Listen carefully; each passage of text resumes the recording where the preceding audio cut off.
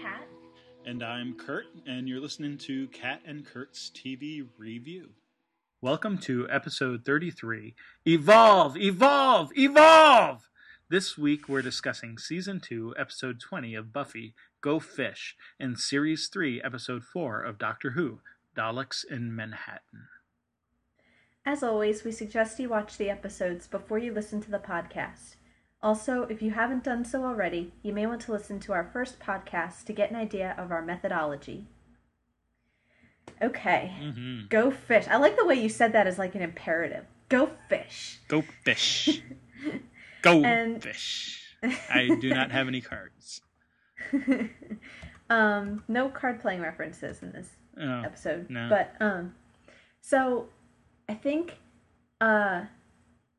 once again there are going to be some rare, kind of interesting, unexpected parallels, more from the like real world standpoint than necessarily within the stories themselves. But you know, and we can talk about some of those. But one of them is that both of these episodes are introducing new writers to that, that we haven't met before in these stories. So we want to make sure that we sort of pay attention to them, especially because for Buffy, this episode was written by David Fury, and it's his first one, right? I think this is his first episode. His first Buffy episode, yeah. His first Buffy episode. And that is a name that I know, from other things. I mean, a lot, I'm sure I haven't seen a fraction of the extensive work that he's done, but I know he's a fan favorite. A lot of people really respect his writing. And what I do know him from is Lost, where he only wrote for the first season, but he wrote several of really good episodes, in particular Walkabout, which is pretty much everybody who loved Lost cites Walkabout as one of the best episodes and the one that really kicked off the show in a big way. So when I see his name attached, a certain amount of expectation goes along with it. Sure. But you have to remember that these are career-spanning episodes, and he's maybe finding his voice a little bit, and a little disappointing given his name. Not quite what I would have hoped for from him, but that is what it is, and I look forward to seeing lots more episodes from him. I don't know if you have any other setups for his work as a writer, or whether we should just let that go and see what he brings to the table in the future. Sure. Well, I'll say up front, this is the only episode he wrote in season 2. Obviously, this is his first episode he's written, and we've only got a couple more to go, so that's not a big surprise. He writes a couple more in season 3, but then those episodes he writes in season 2 and 3 are just freelance. He's not like part of the writing staff or anything at this point. Okay. He does in season 4 join the writing staff, and he also writes for Angel as well, and writes for both series through the end of each of them. So he's definitely a significant voice. This is his first episode. I'm not sure, obviously in things like this, we've talked about how like it's not just necessarily the writer coming up with the specific idea, it's a team. So, sure, you can't blame him necessarily for the whole story. Although I feel kind of funny saying that, because we have called out some other stories and laid the blame at the writer's feet. So, right. This is not my favorite episode. It's still not as bad as, the one that title I always forget with the puppets, their puppet show.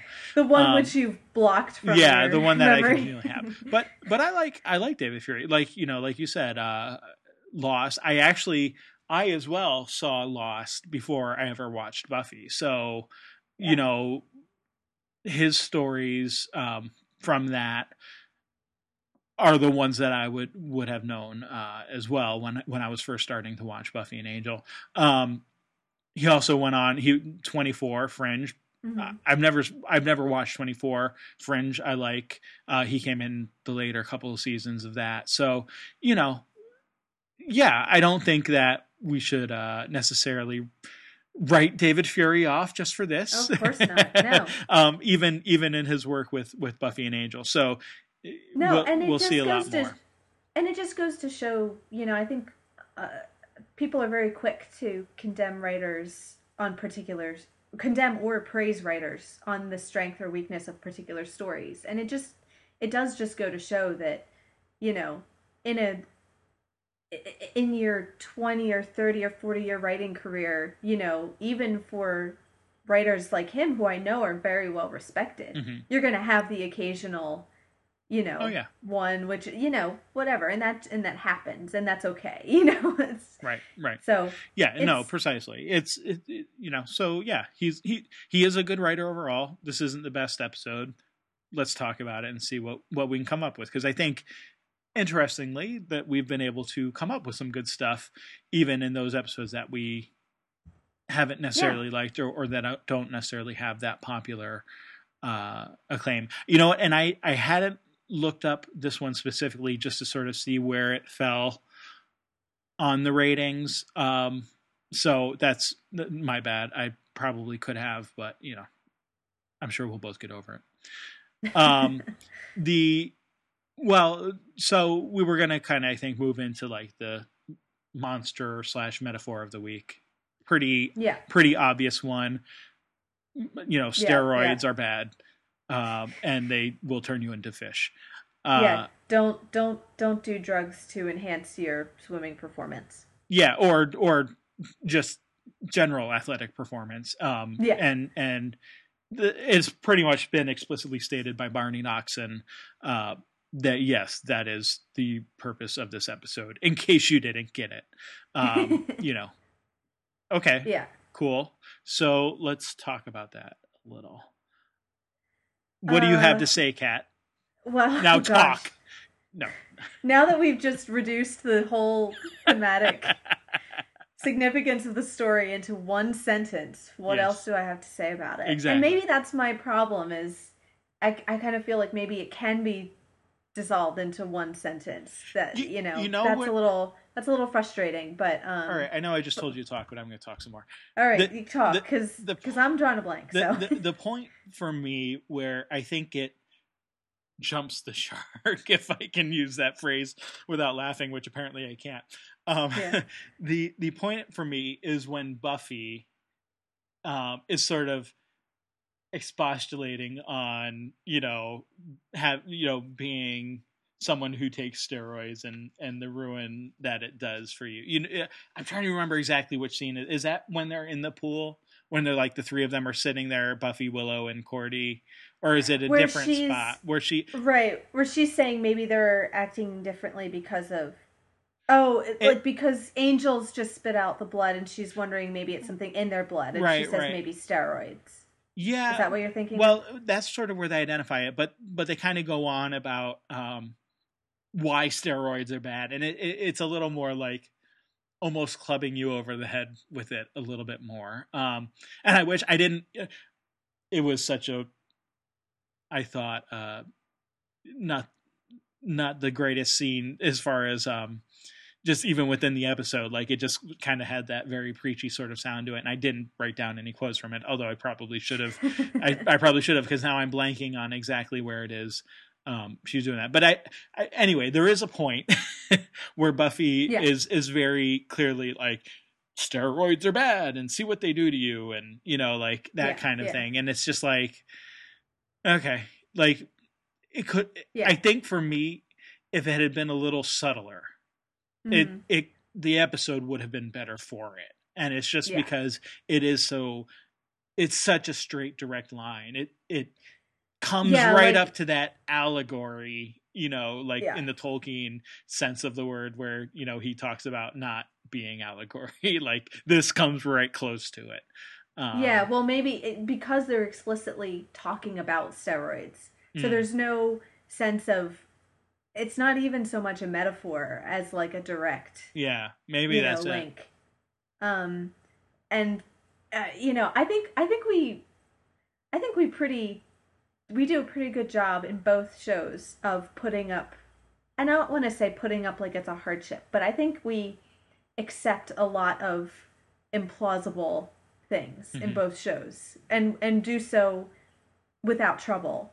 Um, but even I had a hard time with this that these drugs were derived from uh, Fish DNA. from Soviet experiments with fish DNA in their Olympic Right. swimmers. Right. Well, That even if the jumping the shark might have been that for me. and That you know. I was trying to think because, like, I mean, okay, late '90s, you're a lot closer, but still, this is almost 10 years after the Berlin Wall, and certainly, Yeah. after the main thrust of like the Cold War and stuff, like Soviet fish DNA experiments, like this, yeah, that just kind of seems a little off.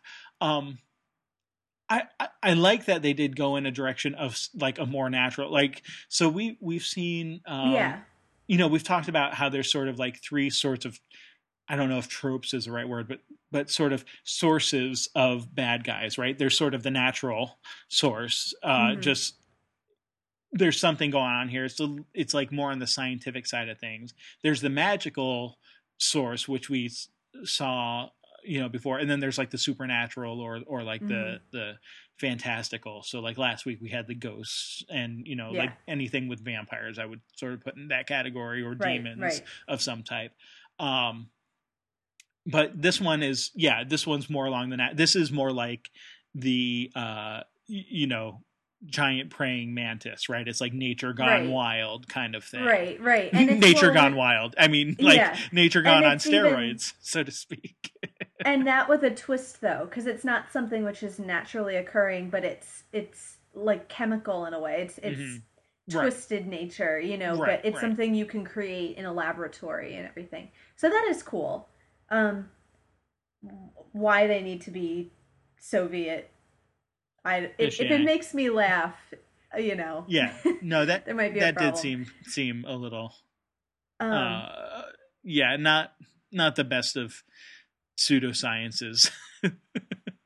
well, this is okay. So this is I'm gonna try to find nice things to say about this episode, but this is my other thing too. Okay, so explain to me Hmm. how this helps the coach win the championship if all of his top swimmers are turning into Well, monsters.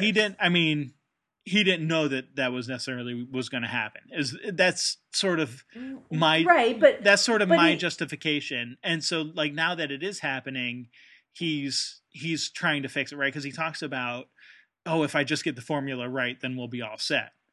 okay, maybe I missed that because I got that too that he didn't necessarily know. But once it is happening, he does know, and then he's continuing to expose them to the steam which has the drugs in the sauna and Right. everything. So I just was but I think I did miss the line about him trying to find a Yeah. cure. Okay. It So seemed like this was his nefarious plan all along, and I was like, well, that actually doesn't help you win anything. So right. So I there's the was scene. confused. There's the scene where, okay. So like all along, you sort of think the coach is involved, but you don't really get any admission. And then like when Buffy fights the three fish things in the locker room, I'm not even sure what to call these things. That's, I think, part of my Right, problem. Like right. fish weird thingies. But I know. well, Creature from the Black Lagoon is just too long. and we'll, I mean, I'll have the same problem when we get to the next episode with the pigs. But anyway, so like we don't really know what's happening. Buffy fights them, and then like the coach is like, "Oh, I just didn't think," and you think, "Oh, is this a twist? Is this like you expect the coach to have known all along, but he really didn't? Maybe it was something else." And then like immediately after that, him and the nurse are walking in the Mm-hmm. pool, and that's where he says the nurse is trying to say, "Oh, what are you doing to these boys? You can see what's going on." And he's like, if I, we're almost there. If I can just get, the mix right, or whatever the exact, if I just get the formula Okay. right, then I'll be okay. So the intent isn't to turn people into fish, but I also get the sense that he thinks that, you know, apparently hubristically, Mm-hmm. like, is that the right word? I don't know. Is there a good adverb for hubris? I Um, think that I think that sounds about right. So he apparently thinks that again, if he can just get this mix right, that they'll stay human but retain sort of the speed and characteristics of the fish. So that's the goal, right? And that's what will help. That makes sense, I guess. Yeah, my confusion was once he knows they're turning into monsters, why would he keep doing that? But I guess he's not afraid to break a few eggs on the way to because he's past his prime coach, who clearly has not been able to win anything, until now. So this is his way of getting an edge, and trying to give himself what little of a name he can at this stage in his career. That's the way I interpret it. Anyway, that may be a generous interpretation, but I think it kind of works within the context of what they talk about, because you can see the same sort of thing in Snyder, right? Snyder's, he doesn't even like the school. He doesn't even want to be there. We've seen that before. He doesn't like the students, but he gets excited when they start winning state championships. Or towards winning a state championship anyway. And we get the sense that Sunnydale just has not been very competitive. No.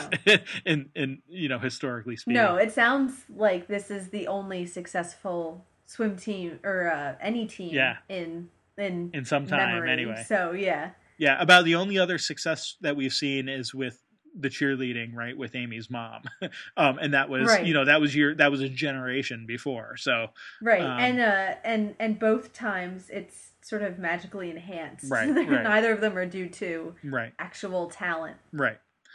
Exactly. Which, given what Willow calls the high mortality rate, is probably not too surprising. Yeah, exactly.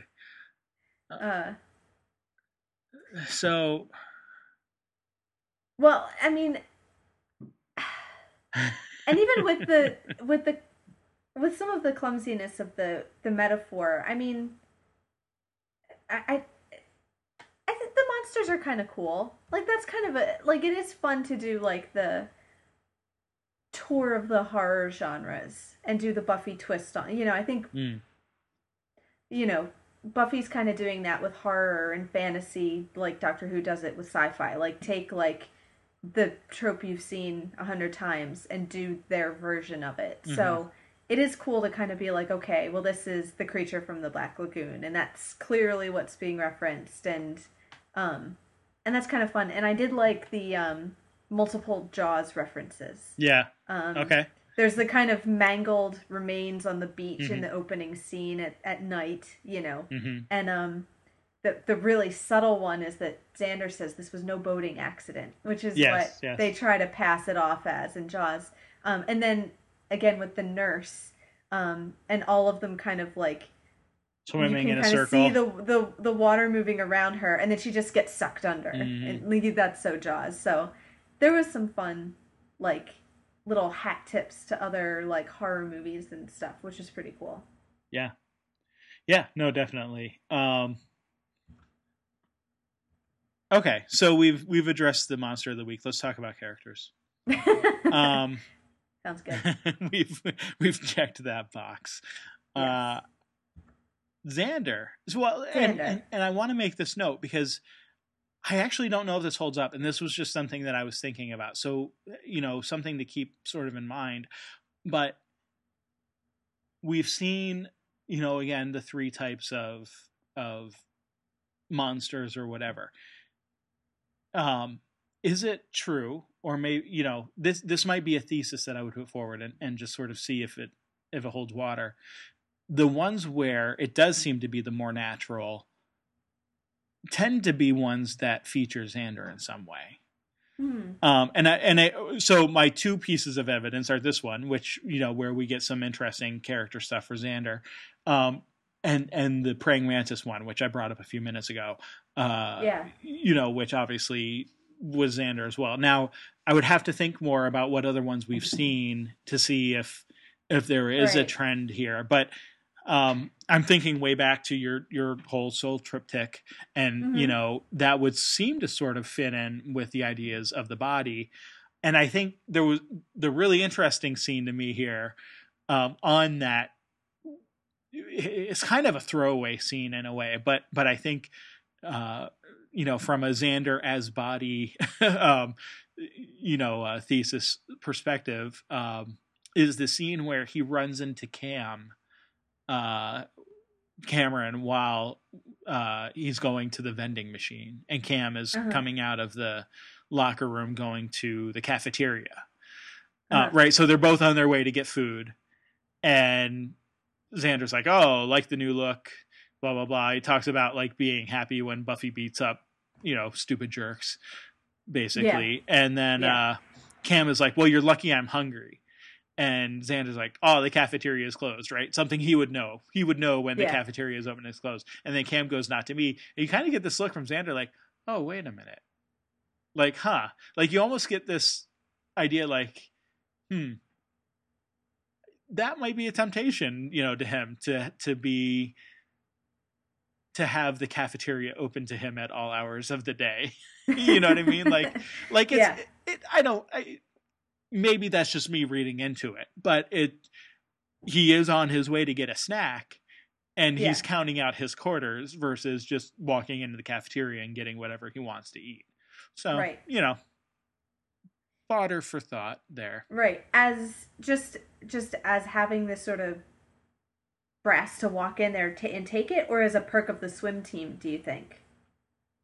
It seems like it's one of the, because they talk a lot about the privileges of being on the swim team. That's a winning team. So that's like part of one of the perks of and that conversation is being in the elite. Yeah. Right. That conversation is, begins with Xander sort of saying, "Oh, so I guess Buffy isn't on your list of privileges after all." But Cam walks away saying, "But what is on my list of privileges is I'm hungry right now." Yeah. And there's that throughout the episode. There's several references to the privileges being of the body type, sexual and food related, basically, because even at the end where you get the nurse thrown in there, right, they presumably eat her, or at least take bites out of her, as we see her floating later. And so that feeds their stomach needs, and then the coach pushes Buffy in and says, "Oh, boys have other needs too." And I know, which is such an icky. Yeah. It's so icky. Right. And then the coach at the end too. Presumably, that's his fate, is to get gang raped by these fish. Is that what we're meant to believe? I was wondering if I should bring that up or if you were going to. That seems to be what Buffy says when she says they really love their coach. That there is an implication there that, I mean, we already heard from the coach that they're not hungry anymore. So no. What are they satisfying in that particular scene? That seemed pretty blatant to me. Okay. But okay. I just thought unless I was anyone perverted. has any. Maybe I was just thinking. No, I don't think so. No, I think the combination of the fact that he clearly says they're not interested in eating you, and then Buffy understands what that means, because she says, "Okay, that's what my reputation needs, is right. doing it with this," so she knows what's going to happen. And then the coach falls in, and I was thinking, "Oh God, don't go there." And then it went there. And then Buffy specifically says they really love their coach. So I think that's meant to be pretty explicit. Yeah. From what I can see. Okay. Anyway, it's icky. It is icky. That's one word to use to describe that. Yeah. But we were talking about Xander. But so yes, so both what is sort of built up as an attractive sort of elite group and what makes them sort of icky is these desires of the flesh, I guess. Mm-hmm. Like that's both their privilege and what makes them sort of monstrous, you know, is the fact that they just take whatever they want, be it, women or cafeteria food. Right. And even smaller hints of, Gage playing solitaire with naked cards, naked women on the cards. I mean, not the cards themselves aren't naked. Well, I guess the cards are naked technically, but the naked women on the cards, and Yeah, and it's like that to me is the more interesting part of the metaphor, I guess, than the steroids, because there is, even without, there is an entitlement sort of culture you even get around sports. Like you hear about the stories of some of the crazy things that happen in all levels of sporting, activities, Yeah. and just, the amount of things that people seem willing to put up with for that celebrity, that someone who is talented, does tend to get away with a lot more things, than your average person might be able to. And it's hard to tell. Is it because of the celebrity? Is it because of the talent? Is it because of the money that comes, to people who have those things? Or all of the above? Like, where does that, like, can you even extract a specific, reason for why that seems to happen in those cases? And you do hear about horrible stories, thinking just even to, things like the Penn State controversies and that kind of thing, where, that was a coach or someone on the coaching staff who was taking advantage of people, not the players themselves necessarily, but that sort of idea of privilege that Right, and it's institutionally ignored and sort of swept, agreed upon by the administration, and you know, like how many people are complicit in that, and that's kind of what's happening with the coach and Snyder and the nurse and the nurse and pressuring Willow. It's all to say, well, you're winning, they're winning, so don't screw it up for them. And I'm sure it's not that big a deal. Just give him a free pass. Right, like Snyder saying, Gage is a champion. He's under more pressure, than other people, kind of thing. It's like, well, what? No. Yeah. Anyway. Yeah, no, and it's blatantly true of all those real world scandals. It's all just a thin cover up for the real motivation is we're winning and we want to keep it that way. Right. And we don't want the house of cards to come. Right. And it is all down. Of those things. It's prestige, it's privilege, it's money. Yeah. It's and it might be more for one person of one thing than another, but all of those things are always involved. It's that entitlement, it's that access to special things that other people don't get, and the money that comes along with all of it. So yeah, and sort of conveniently, we don't see whether or not Willow makes a decision one way or the other, because that's never really that would be something addressed. That I would feel like would be a more interesting story, would have been to kind of see where she goes with that. Does she end up standing up to Snyder and not changing a grade, or is that not addressed in future episodes? Gage is a monster. Well, is the not that specifically, but is the sort of idea of Snyder, because you kind of get the idea that okay, she probably is doing a good job. I'm not saying that she only has it because of whatever, but part of it has to be she's easier to manipulate because she's a student and you can push her around. So I mean, maybe Snyder can't find anyone for the job, but maybe it actually suits him. Maybe he's not looking that hard. Maybe it's actually nice to have like a meek 17-year-old who he feels like he can control. And then, handing out a few passing grades, and an overachiever who is going to be willing to, who's looking for approval and everything. So I'm not expecting the issue of Gage's failure to ever come up again. But like, is the idea of because the impression you get is if Willow wants to keep that job, she's going to have to play ball. Yeah, I mean, so I would wonder if that could come up I again. won't say yes or no as far as that goes, but as far as for this particular issue, yeah, right? Because now we know that the kids are not going to be getting steroid treatments again. So no, they have swum. Like, they've swum off into the ocean. Team isn't an issue. So as far as this particular thing, it doesn't come to a head here. At least I will say that. Yeah, so that's why I'm saying, like, for this particular episode, that would have been more interesting to me to see how Willow might have actually ended up handling that before, Gage turned into a monster kind of thing. Like, does she decide to change the grade or does she stand up to Snyder? But it's a loose end that just gets swept under the rug, and we don't find out, in particular to this case, how things may work out. So we do find out without getting into Willow, but I do think that's all interesting because I think that's all sort of tied together.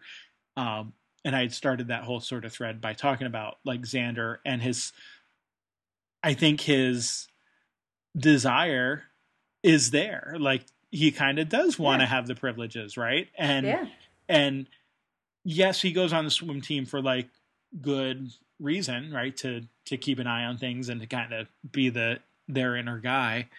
Yeah, that's not why he's on the swim team. He's a horrible spy, by the way. But but yeah, no, he's also there for the privilege of it. Yeah. Like, you can't. I don't think we can just say that his motives are entirely pure. Like, no, I don't think so. He's definitely. There's got to be in the back of the mind his thinking. Yeah, now I have access to the cafeteria at night. Oh yeah. Well, and he's spent the whole first half of the episode clearly being envious of this. Like, he complains about them, and so he would kill to be one of them. Well, and he and Cordy even calls him out right at the beginning, right? Yeah.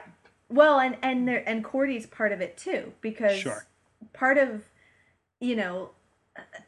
it's not a bad motivation, but it's part of his motivation is to impress Cordy, so that's sort of in the middle between the purely selfish status stuff and the selfless helping of the team. Then you've kind of got this other thing, which is, hey, I'll be, looking cool for my girlfriend because she cares about this kind of stuff, and he cares about it too.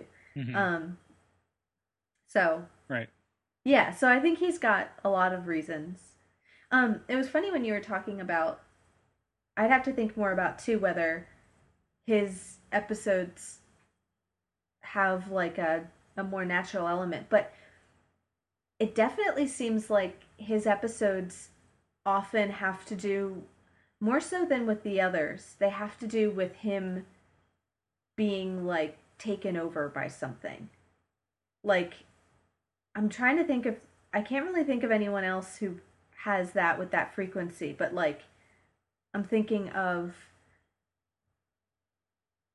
the Pack, when he's gonna, when he turns into the hyena, or Bewitched, etc., where he's, well, I guess it's not him that's being taken over then, it's everyone else, right, is the problem. But then even with the teacher's pet, there is that sense that,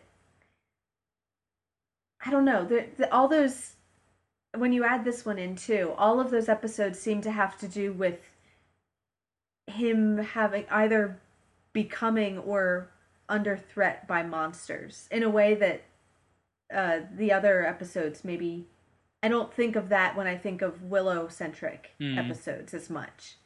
And I'd have to think more about that too. But maybe that has something to do with the natural stuff, is under threat by monsters and beasts and animals and all these things that, Yeah. I don't know, it could be. It's interesting. But of course, you just pointed out a couple episodes where there's magic involved. That's true. And So that might ruin my thesis per se, but you know, we'll still think about it a little bit. There might be a revision that works, or maybe there's a deeper unifying thread that we're not thinking of. Right. So anyway, but I think one of the other things here about Xander in this episode is that we see him sort of stepping up into in previous episodes, Xander has tended to be not the one like taking the lead or whatever. And I mean, he doesn't necessarily take the lead here either, but he does take some initiative, right? Like he goes and joins the swim team without telling anyone in order to help the group and help figure out what's going on. He confronts, and he does actually investigate. He doesn't just not do any. He actually does use his access to try to ask questions, right? Albeit transparently. And even his confronting of Cam, you know, it's like it's okay, they run into each other and so it just happens to be there, but he doesn't back away, right? He's not like, hey, this strong swim team member could like beat the crap out of me. He just kind of stands there and gives it to him, and you know, things work out. Like he doesn't get beat up anyway. So, you know, definitely some interesting things going on there, and you know, we could surmise why that may be. I suspect it's maybe, like you said, like there's multiple reasons, right? Like, so it's part Cordy, you know, maybe he's feeling a little more confident because he has a girlfriend now, and he's standing, you know, able to stand up for himself, and he's kind of been in a few situations or whatever. But anyway, just we can kind of see even what Cordy's saying at the end, although maybe not with the same whatever. But, you know, she says, you've really proven yourself to me. And I think, yeah, in this episode, Xander does kind of prove himself to everyone. It's not just, you know, he's not just running to Buffy or, you know, getting beat up or whatever. He's kind of actively out there helping the team and taking initiative and doing some stuff. I'm not saying that'll always be the case. I'm just saying in this episode we see some of that. Yeah, we do. And Cordy comes off pretty well too. She has her I mean, she has her moments. Speech where apparently she's we've gone from totally embarrassed to walk down the hall with him to making promises that she'll stick with him even if he's turned into a fish and everything. When she thinks that he's the fish. Yeah.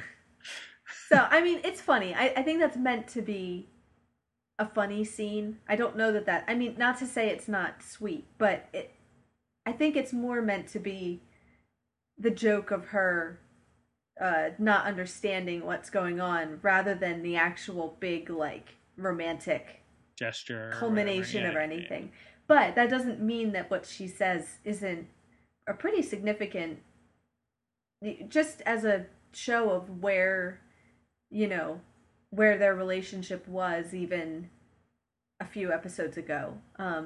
Suddenly now she's worried he's going to dump her for other fish. You know, this is right. There's literally other fish in the sea, right? Yeah, that he's turned into a monster, and rather than dump him, she's concerned that she might not be good enough for him anymore. But she'll stick with him, and she'll improve his quality of life. So, yeah, I don't know. I thought that was I think maybe taking that scene a little too seriously, but I kind of liked it. Yeah, I think you're right in the one respect that, like, I don't think we can take that as like a completely earnest scene. Yeah. Seems a little self-aware, but yes, definitely. But no, I think you're right. Like, I think we've noticed just in general, and especially since the Valentine episode, right, the Bewitched episode, that there is a change to their relationship. Definitely, there's and part of that is a change to Cordy specifically, in that she is definitely feeling things for Xander that we would not have expected, back when they first kissed in Buffy's basement. So, or the second time they kissed in Buffy's basement. No.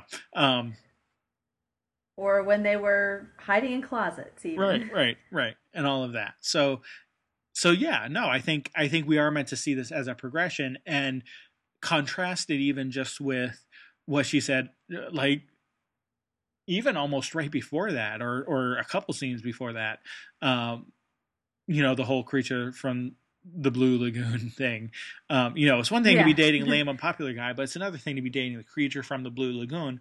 But then when she does see and think that it's him and that he has turned into a creature, she actually is like, oh, no, I do care about you. So, well, and the other big difference there is the first one, she's surrounded by people, and the second one, she's by herself. Right. So there might be an element of of the context too, I guess. There could be that, although I don't get the sense that Cordy is too bothered by other people being around and what she says. That's true. In other situations, but that's true. I don't know. I think there's the initial shock and the sort of the you're a step away from it, so you can sort of ruminate on, oh, how horrible would it be if I were dating the creature from the Black Lagoon or whatever. And then there's the, oh my gosh, no, this really actually happened to my boyfriend, and surprise of all surprises, I actually care about him, and that kind of thing. Yeah. You also get the sense, though, or at least I did. I shouldn't say you did. I did. I've always gotten sort of the sense that she's kind of hoping that he'll say, I want to see other fish. like that he'll let her off the hook, so to speak. Man, I'm coming up with all these stupid fish analogies. Yeah. Right. That she's being the magnanimous one in the hopes that he'll say, no, it's okay. Well, not that he could if he were a fish, but you know what I mean? Like, that he'll just ignore her, and then she'll have an excuse to not have to date him. There may be an element of that in her little speech there too. But I think if I were to put it like in percentages, I would say like 73% sincere.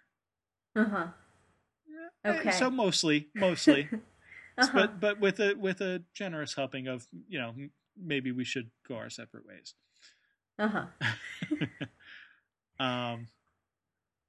So we're coming up on our time here. What other character stuff?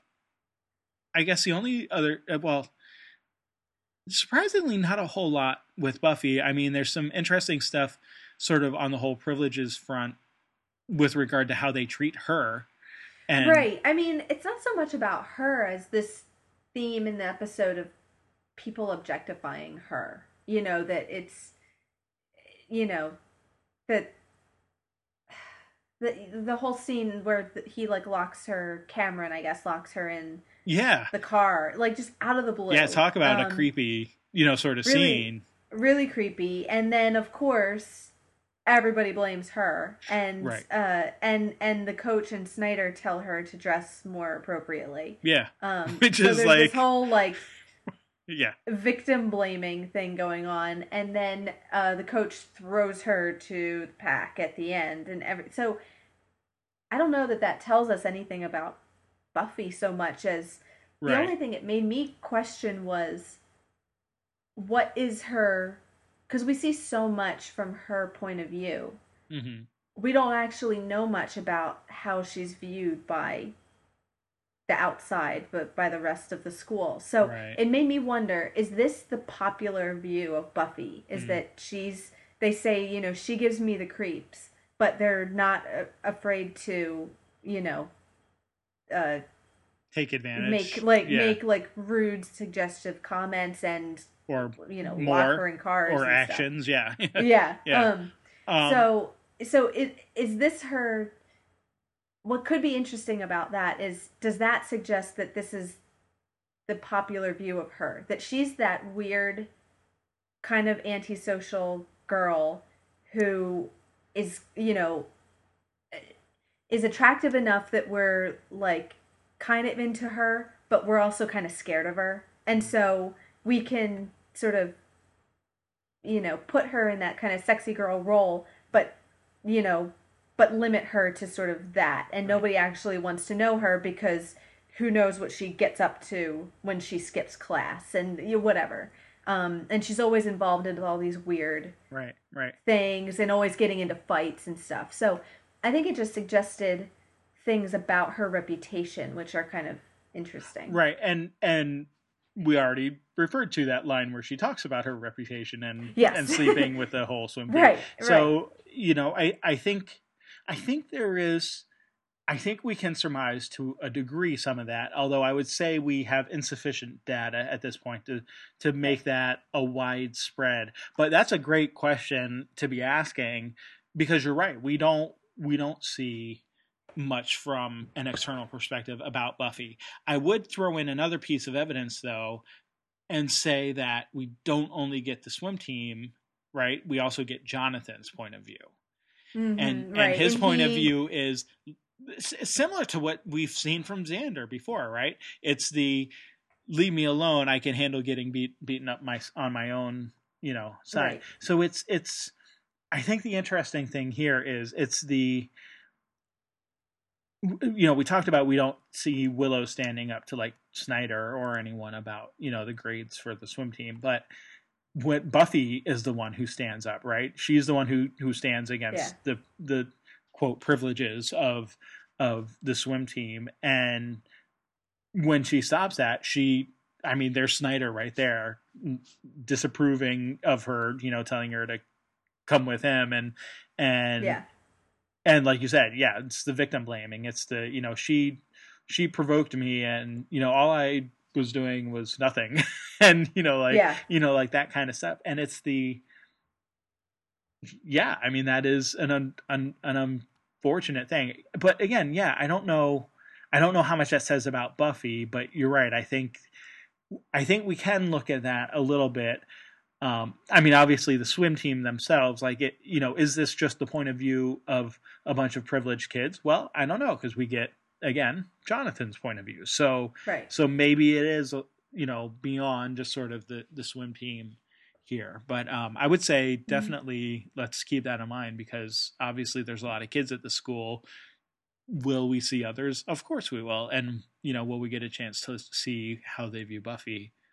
It's interesting for what it sort of suggests, which is that it might be interesting to know what does everyone think of her, and so and kind of an intriguing idea.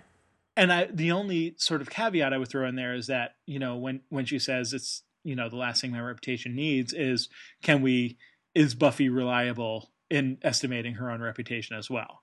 You know what I mean? Like, is she being too hard on herself? Possibly. Right. Yeah. I don't know.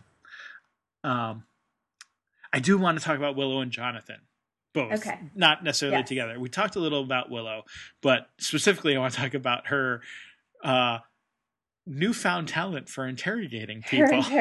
And not only the talent, but the willingness with which she, wants to do that. So, she kind of reveled in it. I'll crack him like an egg, she says. And then, when Buffy remarks that she's really getting into the interrogation thing, Willow says, the trick is not to leave any marks, like now she has all this experience into it. But, I don't know. Right. And she seems where does that come successful. from? I mean, Jonathan doesn't seem particularly difficult to intimidate, but she successfully does, Right. She gets him to admit his revenge, which is peeing in the pool, but right, exactly, peeing in the pool. So I don't know if this will take us anywhere or not, but Willow seems to have a little darker side. Jonathan, this is the most we've seen of him, right? I think so. Like, we've seen little snippets of him here and there, but this is the closest that could actually be called to like a subplot of his own, I right, think. right. Which is that he's actually a suspect in the mystery, Right, right. Because he was bullied, it might be him who's getting revenge, and he is, just not for what they think he did. Right, not in the way, right. So yeah, I don't have a lot to say about Jonathan, but I just no, but yeah, he's been promoted from, cameo to supporting player, I think. So yeah. So anyway, good for him. Good stuff. But yeah, well, I saw a thing on Twitter the other day that said, "Against all odds, is this the most successful Buffy alum?" And you click the link, and it's Jonathan because he wrote that movie, The Butler, and it was like, yeah. actually, like, who would have thunk it? he has gone on to have some success, but anyway, that just reminded me of that. Yeah, no, that's funny. I like Jonathan's character. We'll see more of him. Yeah, but it's not saying that it'll be a lot more, but you never know what may come to pass. Mm-hmm. All right, on to Doctor Who. So we sort of started with talking about David Fury. So I know you had some notes on the writer of this episode of Doctor Who, Helen Rayner. So I'm going to go ahead and let you start with this one since I kind of talked a bit there. Yeah, well, so a few interesting things to note because this is her first episode for the show. She's not the first woman to write in the history of Doctor Who, classic Who, but she's the first female writer in the new show. And this is shameful to admit, but she's actually the only female writer in New Who to date. Okay. Has she written other episodes beyond this? She wrote this two-parter, and she has a two-parter in series 4. So not a lot more. And actually, when you think about that, it's a little depressing. But sure, it is what it is. So that's certainly, she's in a very a class of one in that regard, and one of very few, as female writers in the history of the show anyway. She wrote for Torchwood too, and did other TV and theater work. And she was actually, at this point in the show, was the script editor for the series. And kind of how she, maybe they had been thinking about commissioning her for a job anyway, but the reason she wrote this two-parter is because Stephen Moffat was supposed to write the Dalek, story in this season, and he was working on another show at the time, which was taking up a lot of his time, and he had to, at a very late hour, had to call up and pass on doing the story. He just didn't have time to do it. So he gets to do another smaller episode, which plays later in the series. And I assume, as the script editor, Helen Rayner is the one who gets to be told by the boss, sorry, but you get to do this one sort of at the 11th hour. So even though this isn't one of the best, I try to give her some slack because I think this was a late in the day edition, and for someone who'd never written a Doctor Who script before. So, some of the clunkiness of this episode may be due to those factors. Sure. But in any case, I just figured we should note her because those are all sort of reasons to take notice, I think. Yeah. Cool. Well, and that's not to say that there's nothing to like about these episodes, but I just want to put it in context is all. Yeah. No, there's some interesting stuff here. I will go out on a limb and say I'm, not my favorite this season. Yeah. Because this is the fourth episode we've seen this season. Well, and I think the first three episodes and the Christmas special were all really good. So I think especially coming after a run of pretty strong episodes, these ones don't do so well. Fair enough. Yeah. Fair enough. Well, and let's get it out of the way. The pig human things are not, that convincing. No, they're not good. And honestly, the first thing I thought when I saw that wherever we see that first pig man is we already saw a walking pig in Doctor Who. We had the alien pig thing happening. So, like I'm not clear. And what do human pig things have to do with Daleks? Like I'm not clear like how that correlates. Yeah, there's an answer, and it's nothing. Really. Oh. Okay. I don't know that they do. And I think we can talk about this in other and I don't know, maybe this is an interesting exercise for the second half of the story is see if we can find ways that any of these things make sense. But one of these things is not like none of these things is like the other. A lot of these things in this episode, it's like, okay, some of them are lame and some of them are good, but I'm not sure what any of them really have to do with each other. And I think that's kind of where the problem comes in is, the pig people are lame. We could have just gotten rid of that whole idea to begin with, because you already have the Daleks, you already have the monster, right? So you could have had slave humans. Or you could have had just Daleks, or more like Diogenes there or whatever his name is, Diagoras. Diagoras. Yeah, Diogenes. I was way off. Yeah, like more people like him who are thinking they're going to get rich from what's going on with the Daleks here. Right. Now the Dalek human hybrid thing at the end is different because I think that's important that he's the only one like that. I mean, but before that, he's a completely willing human to do. Oh right, whatever. Like the Daleks human, say, more believers in the cause, so to speak. Yeah. Without making them slave pig people. Right, just sort of unethical, opportunist humans. Right. Yeah, I agree. There are less hokey ways to have done this story, so it's frustrating that you see that and you think, oh, why couldn't you just have? This episode would be so much better without the pigs.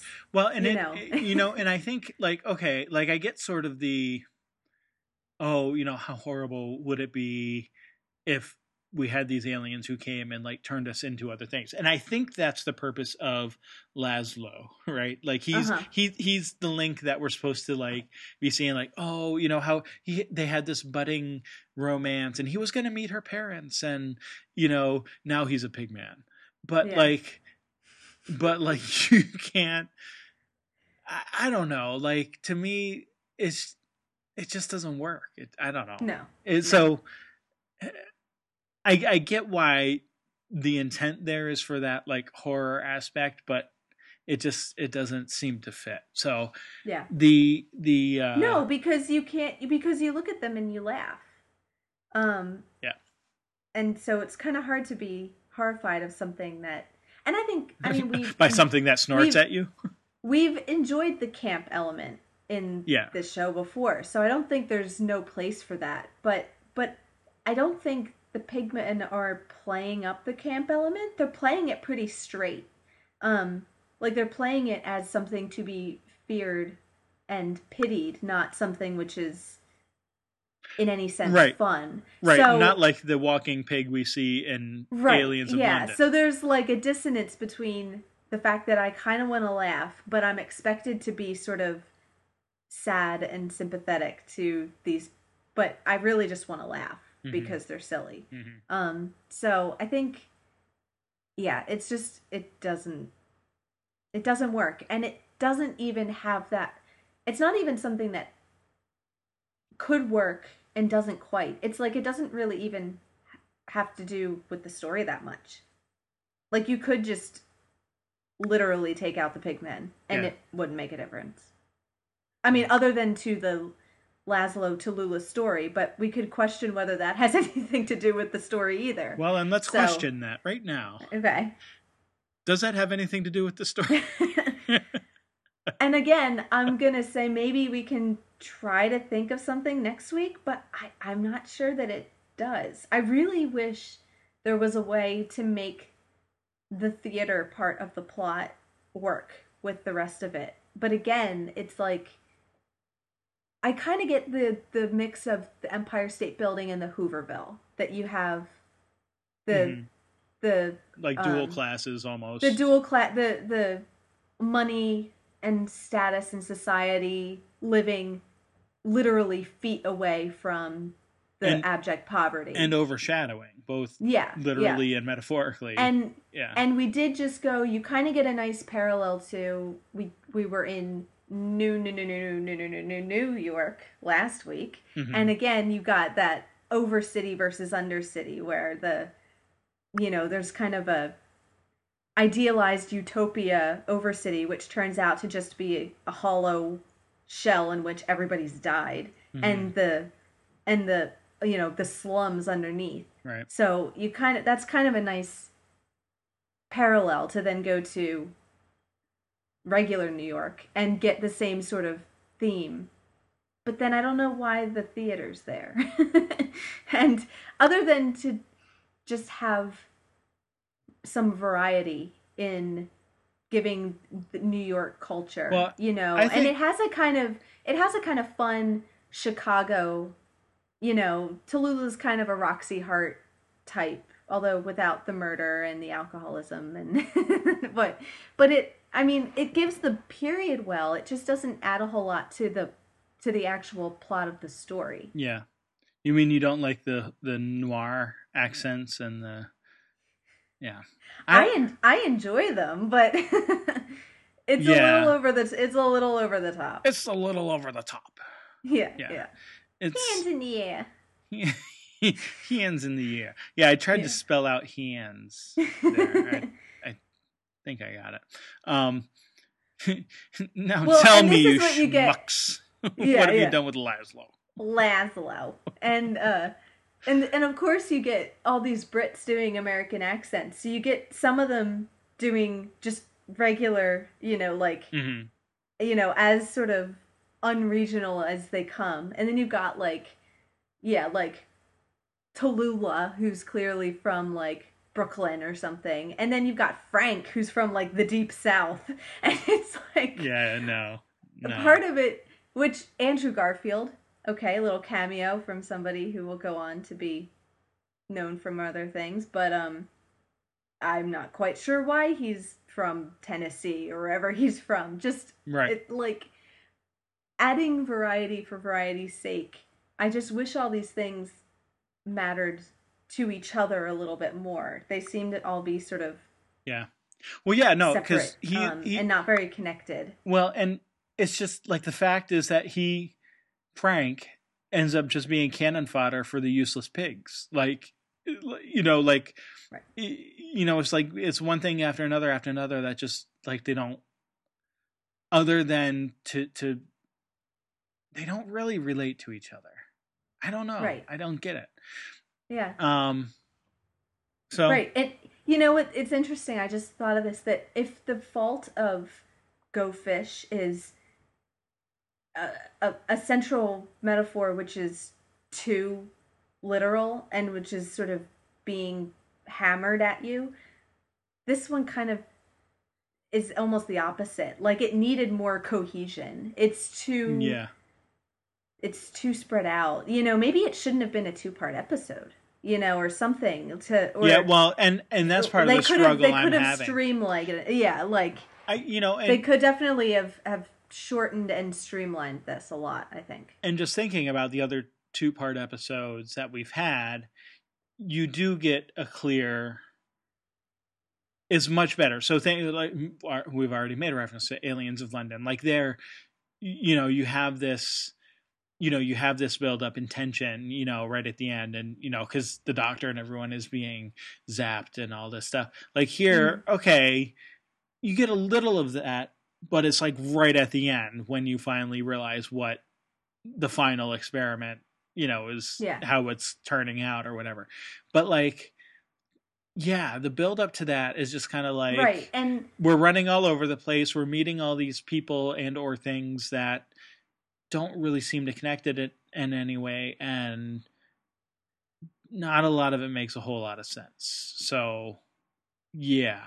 well, and even in the Aliens of London, where the alien is sort of again a little lame. At least there you have the emotional through line. You've got the Doctor and Rose and their relationship, which is changing, and all the stuff with Mickey, and you have like we can deal with silly campy monsters if the story is good, Whereas this one, it's the story is not as good.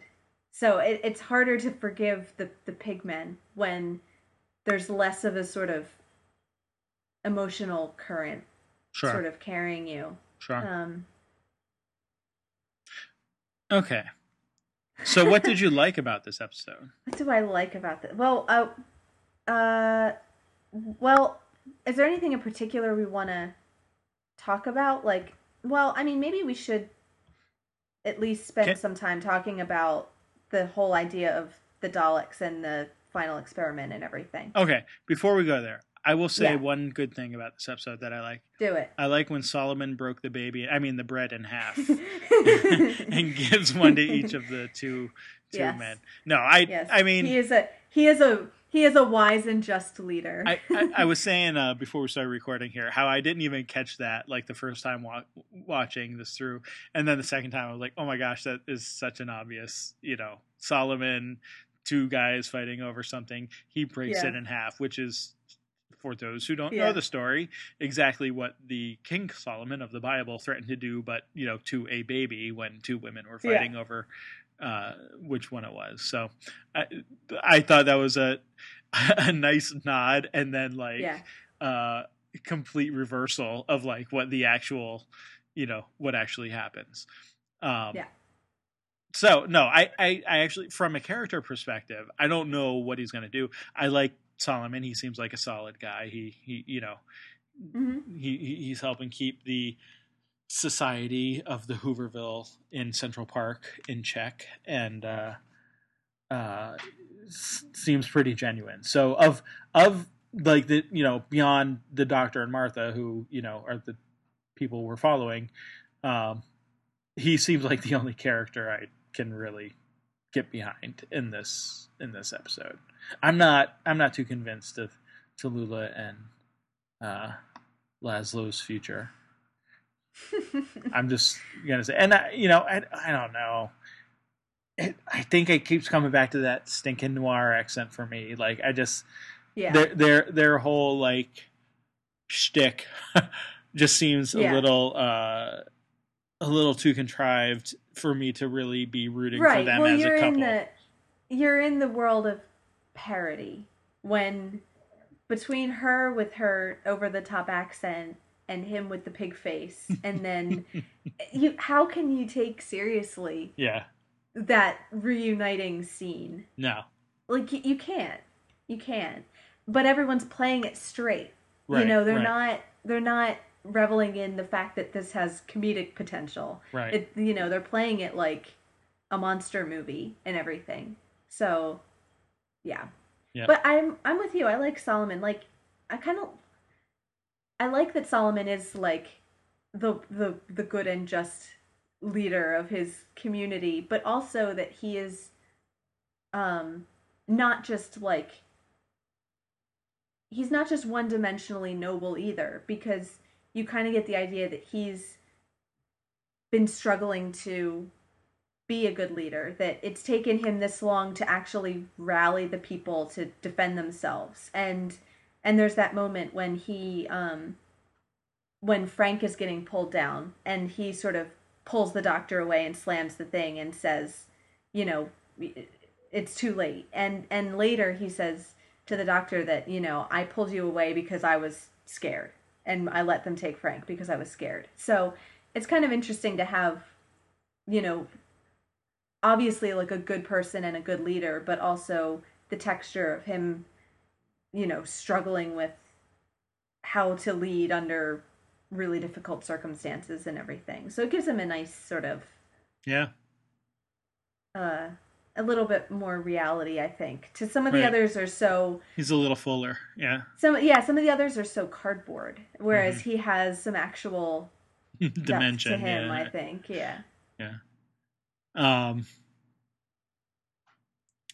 Yeah. Yeah. So anyway, so you wanted to talk about the Daleks though, and sort of what they're doing and what Well, they're. I mean, we could talk more about the characters and finish with the Daleks. I don't know that we have I any. think Either way. one of the other things about this episode is that I don't think there's a lot to talk about with the Doctor and Martha. Right. Like Right, which is what I was getting at with the comparison to Aliens of London a little bit. yeah, no, right, and I get that. So like, okay, the Doctor, I okay, we don't. What is there new about him in this episode? Nothing. Like No. I can't think of a single thing in my notes. I didn't take any notes where I could find. I mean, we already know he's scared of the Daleks. Mm-hmm. We already know he's not really paying attention to Martha the way that he paid attention to Rose. Mm-hmm. He kind of finds a green glowing thing and pokes at it a bit, Mm-hmm. which we've seen him poke at stuff before. So it's like Mm-hmm. okay. There's the odd suggestion by Tallulah that he's gay. Right. Yeah. I mean, like that's it. Like, and then really just kind of the stuff he normally does. Like there's nothing, I don't know, like, and not to say that we have to like get some groundbreaking new revelation every episode, but also but this, like you were kind of saying about the the lack of cohesion. There kind of seems to be a lack of character development here. It's just Mm-hmm. like he's almost just shy of like standing around tapping his toe waiting for the episode to be over. Right. From a character Right. Right. growth perspective. Martha, same kind of thing. Yeah. We don't really find out a lot. I mean, we already know she's a little more intellectual than Rose was. So, okay, the Daleks sniff her and they say she's got superior intelligence. That's fine. Kind of funny. Have you ever been on a stage before? Oh, yeah, Shakespeare. How boring is that? Ha ha ha. Okay. But like, what does she do? The Daleks come along. Oh, everyone get in line and obey the Daleks. Okay. Yeah. Like, what else is there to Martha in this episode? Oh, there's a little heart-to-heart with Tallulah. About stuff we already know. Yeah, about things that we already know, that the Doctor's ignoring her. So, and she's kind of liking the Doctor. So, okay. And yeah, I don't know. The thing that really bothered me about Martha in this episode was her going right across the stage in the middle of the performance. Like, really? Right. Really? You're not going to, like, just go behind the curtain that's right there and walk, behind that curtain to the other side of the stage? Every stage, there's a way to get around the other side of the stage without walking straight in front of the audience, Yep. That seemed kind of strange to me and not totally in line with her intelligence. But yeah. Anyway. Yeah. Like and that's one of those things. I'm kind of with you. That and I would put that in the same category, just even with the pigmen and stuff themselves. Like, clearly they did it for comedic effect. Oh, you're stepping on my tail. Oh, wouldn't it be funny if all these dancers fell down? Yeah.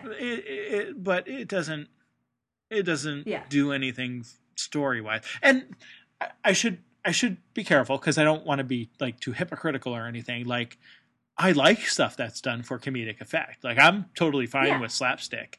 I feel like this episode just had a lot of it and not very much. Mm-hmm. Like you said, it's like the stuff that they kind of expected you to take seriously, you can't, and then so when the slapstick stuff is there, you're kind of like, well, okay, but where's the real stuff? Right. Yeah. Where's the meat?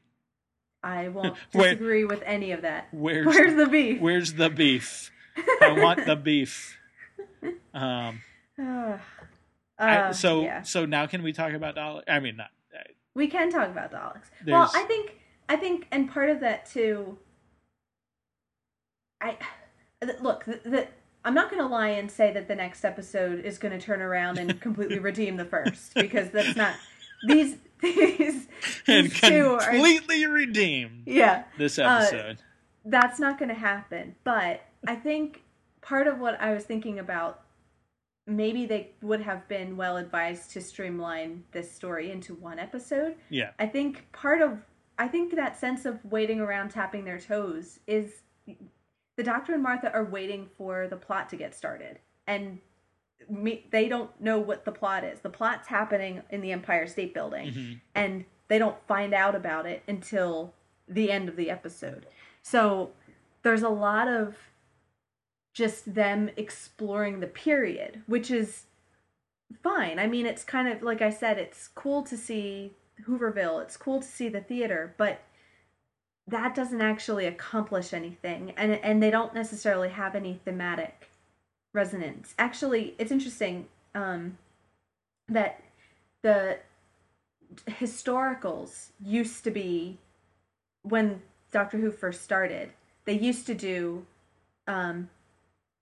science fiction stories like set in the future, but then they would also do historicals, which didn't have any aliens or monsters. They were purely set in the past.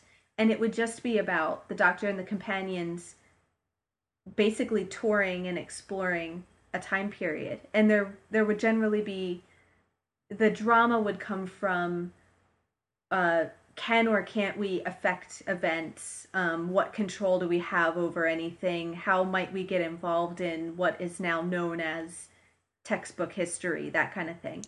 Yeah. So, and I think some of what I've read about this episode is that it's sort of either a relic of that or maybe trying to harken back to that. But then at this point, pretty early, after the first 2 or 3 years back in the 60s, they gave up the historicals because it is a limited format. There's only so much you can do with that. And they started that even when they would go to the past, there would always be some sort of monster element to have them have something to do. So you kind of get the sense that maybe that's what it's trying to go for, is they don't need to be involved in the Dalek plot if we have them sort of moving around in the time period, but it's not that interesting, and it actually doesn't advance anything. And we don't really, it doesn't, the time period doesn't really matter to the story all that much, and we don't even really get to learn that much about the main characters by doing it. So if they were trying to be sort of experimental, that's the only maybe sort of bit of slack I can cut them. But even that doesn't go so far.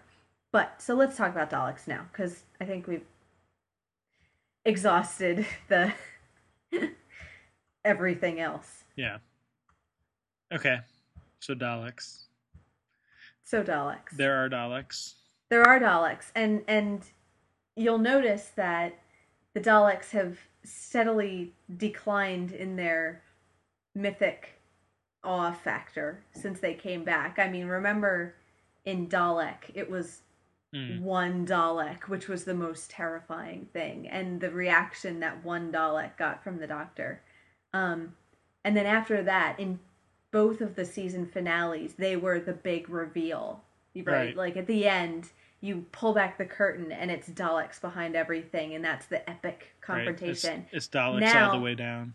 Yeah. Now, they're not even in the finale. They're like the generic monster that we deal with halfway through the season, you know. So, which I think is actually interesting. I think that kind of reflects what they're saying about their own decline.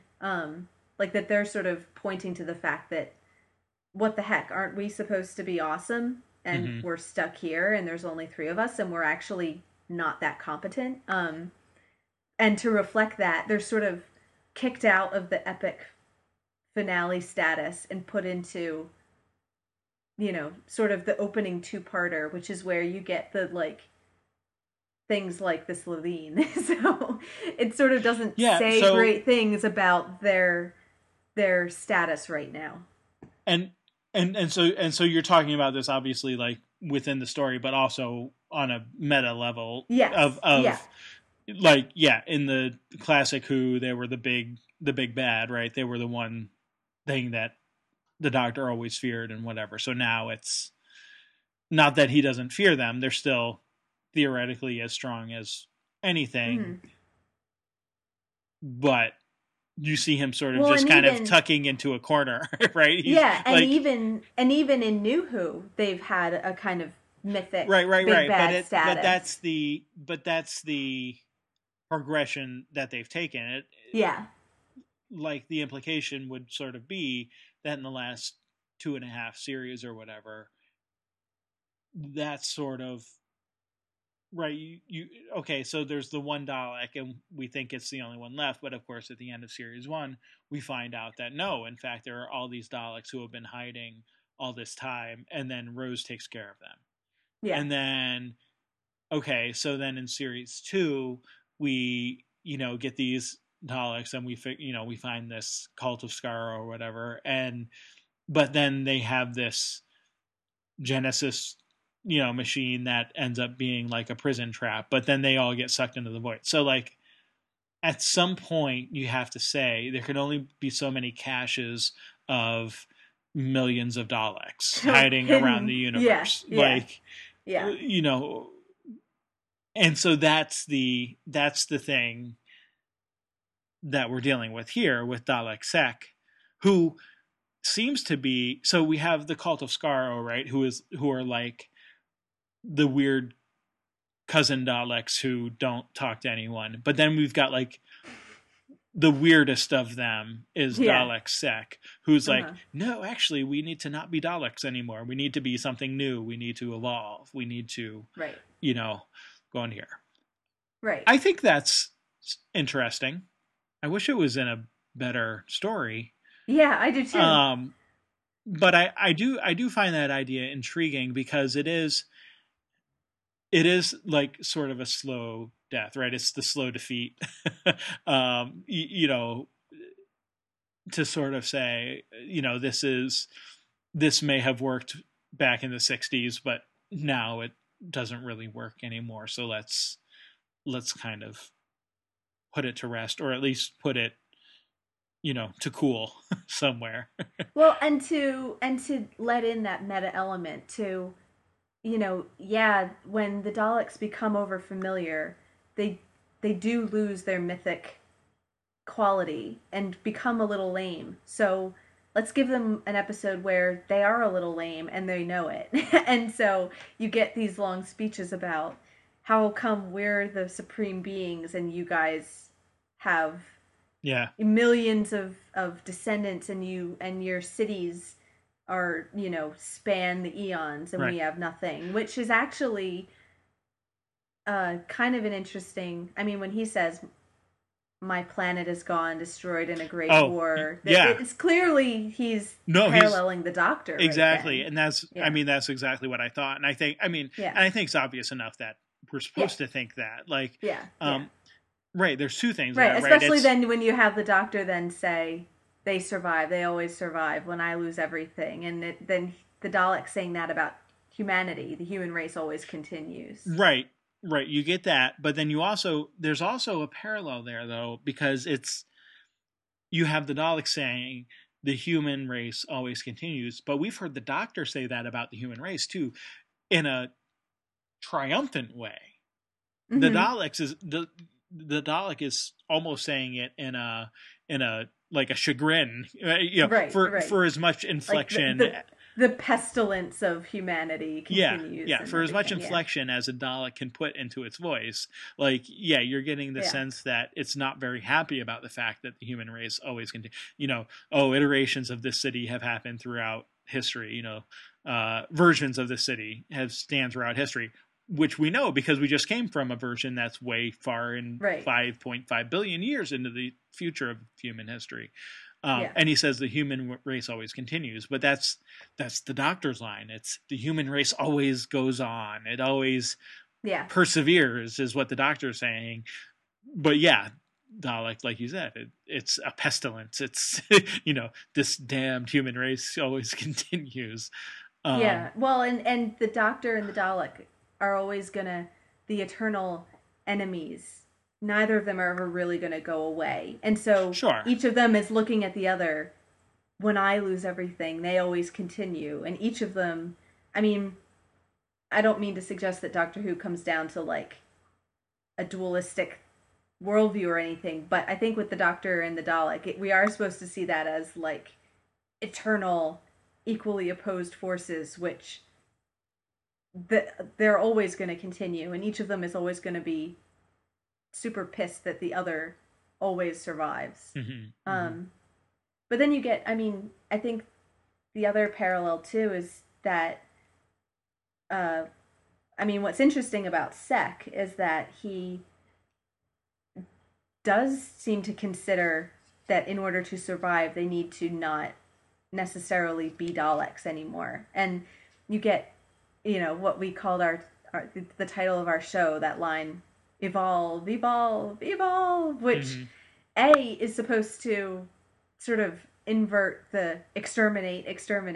That's like right.